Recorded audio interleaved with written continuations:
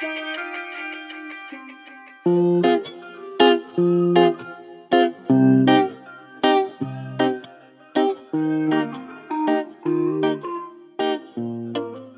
good? My name is Bianca, and welcome to my new podcast, Are You Alone? But what I'm actually asking you is, are you achieving life on Natural Euphoria? So I'm going to be completely honest. I've had to re-record this damn episode about 15,000 times, and let me tell you, it has probably been the most frustrating yet liberating feeling in the world. And it's just because each take I record and listen to and edit, I begin to learn a little bit more about myself.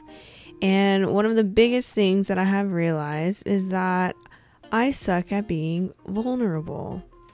I only say this because I'm trying to be as raw and real with you all, but I still have the initial fear of being open, especially on platforms that are pretty much available to everyone to listen to. I feel like I am standing naked in a glass box in a very unknown territory with people and just things staring, talking. And as scary as this is, I keep telling myself, bitch, this is what your podcast is about. It's about being vulnerable and open about your emotions.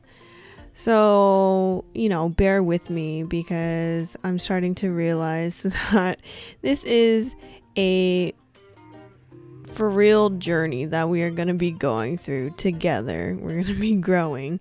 And so where is this journey typically going to start, especially if it's my first episode? Well, let's just get to the basics. I'm going to start it where this whole idea of a podcast began. So I had recently graduated college from the University of Iowa with a liberal arts degree in enterprise leadership. And for you non-UI people, you're probably wondering, well, what the hell is that? It is a major that is pretty comparable to operations and project management. So you have your degree, and normally after college, you're supposed to get a entry-level job, unless you're attending like grad school and such. But I really want to emphasize the word normally in that previous sentence. You're normally supposed to get an entry-level job to support yourself and then somehow become like an adult and live in this wonderful life that society has created. So about 7 months ago, I was job hunting during my last semester of college in quarantine so I could have a job upon graduation. However, COVID had another plan in mind. As many of you are aware, COVID has really screwed a lot of things up for a lot of people. Plans with friends and families were ruined.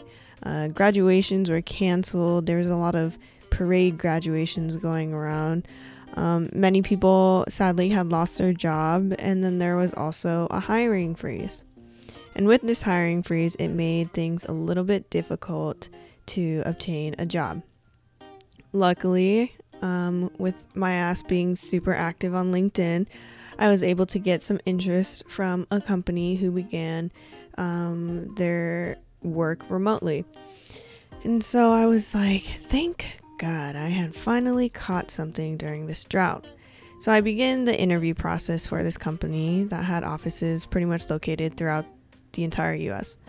And after the initial interviews, they made me aware that the official next step would be to fly their potential employees out to the offices to show us the location, for us to get like a sense of just the environment, and then have a real official interview with one another. But due to COVID and traveling, that wasn't allowed. And at that time, you couldn't even be in contact with anyone outside of your household. So that kind of put a delay. It put things on hold, let's just say. And that's the one kind of shitty, but I guess kind of a good thing that happened was with COVID, it pretty much put life on hold. We weren't really able to do things that we would normally do, like go to the grocery store, go to the gym. We couldn't even go to school. And it was for real treated like an apocalypse, with everyone, for some reason, buying toilet paper. Like if being sick on COVID made you have like excessive bowel movement or whatever. It's like life being on hold meant our digestive systems would, rapidly increase, and we'd need a shit ton of toilet paper to compensate for it. That whole thing just didn't make any sense. Like food was still on the shelf. Toilet paper, that bitch was gone. So I mean, I guess when I think back to it, I didn't really know how to pass the time, so I just ate all the time.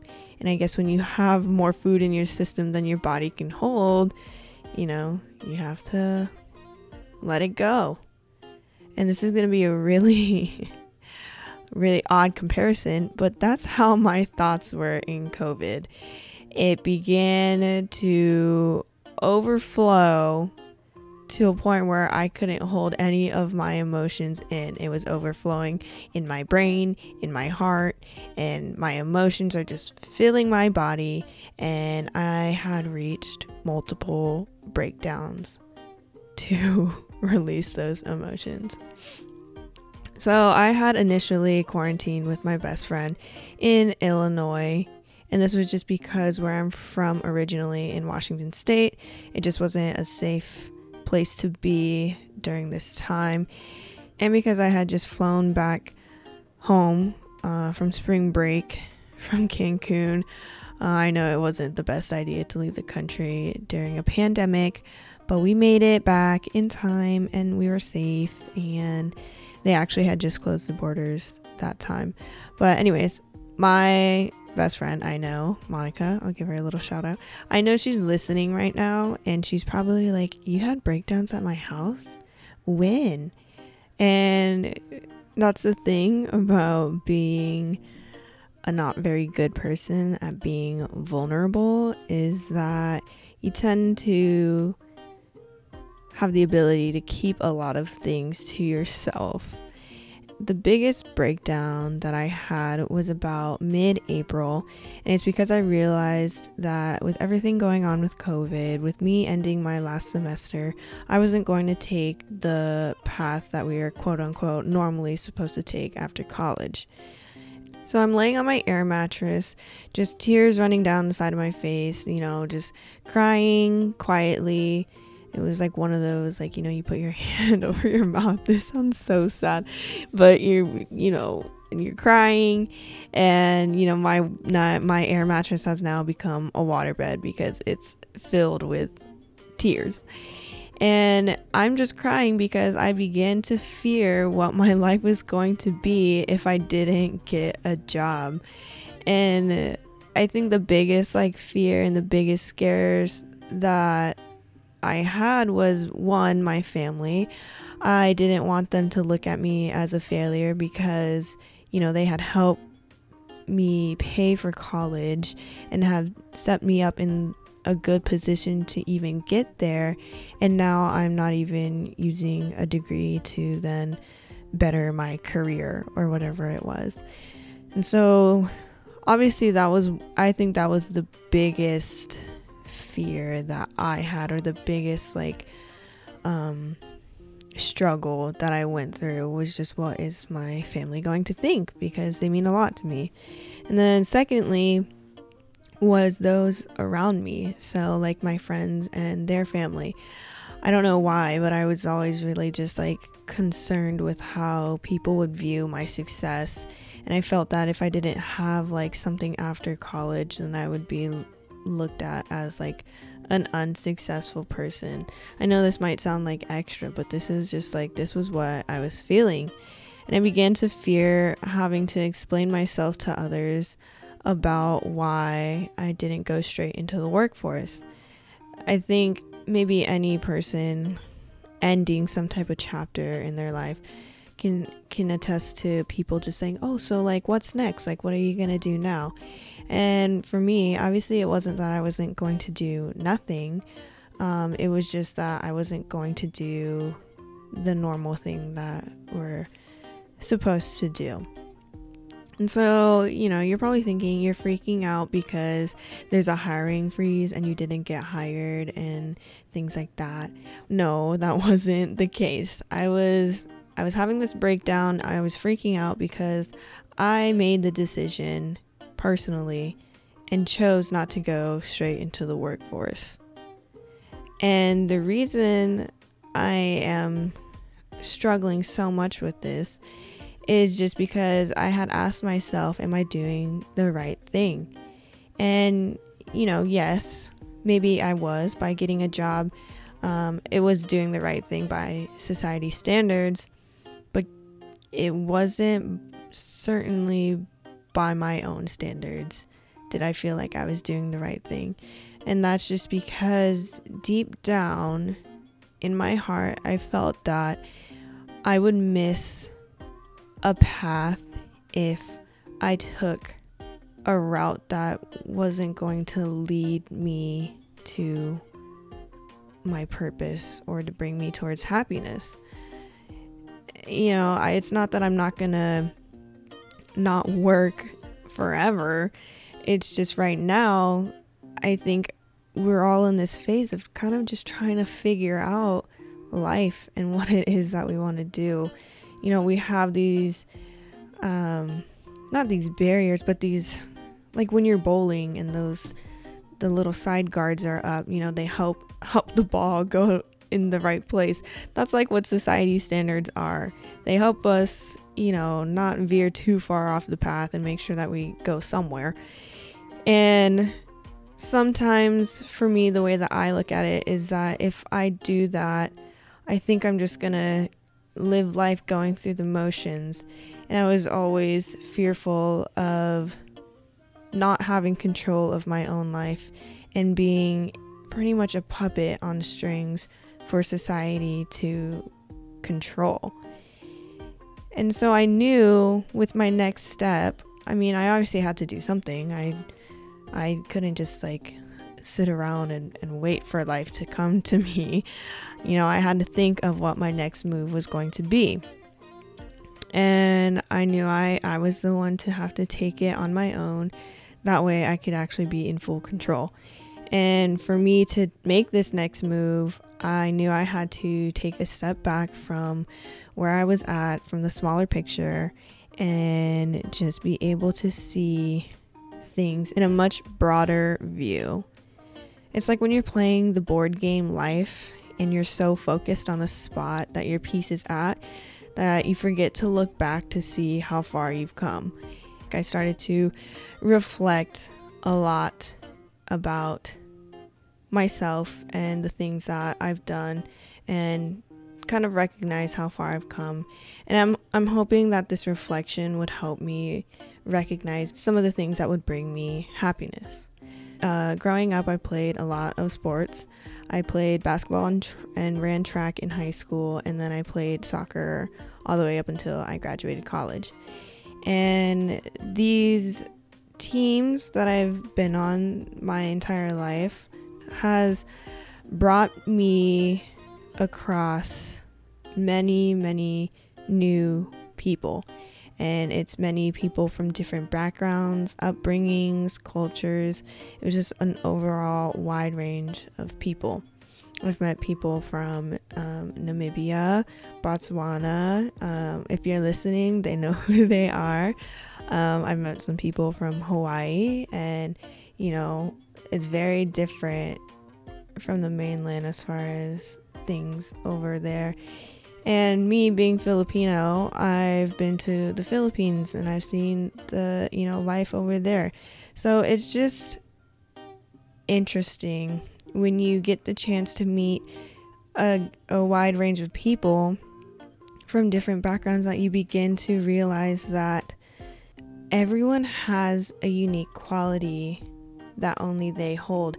And it's because their upbringing and their cultures, they're so different from one another that it makes them so unique. And for me, I loved getting to know people on a more personal and deeper level. And I'm not talking about like deepest secrets, like I need to know all of that. No, I'm just talking about like how you were brought up, how were you raised, because it tells a lot about a person.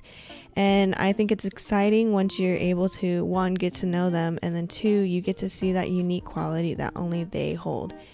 And my favorite part about getting to see that part was also being able to relay it back to them and tell them, like this is you and this is what makes you you.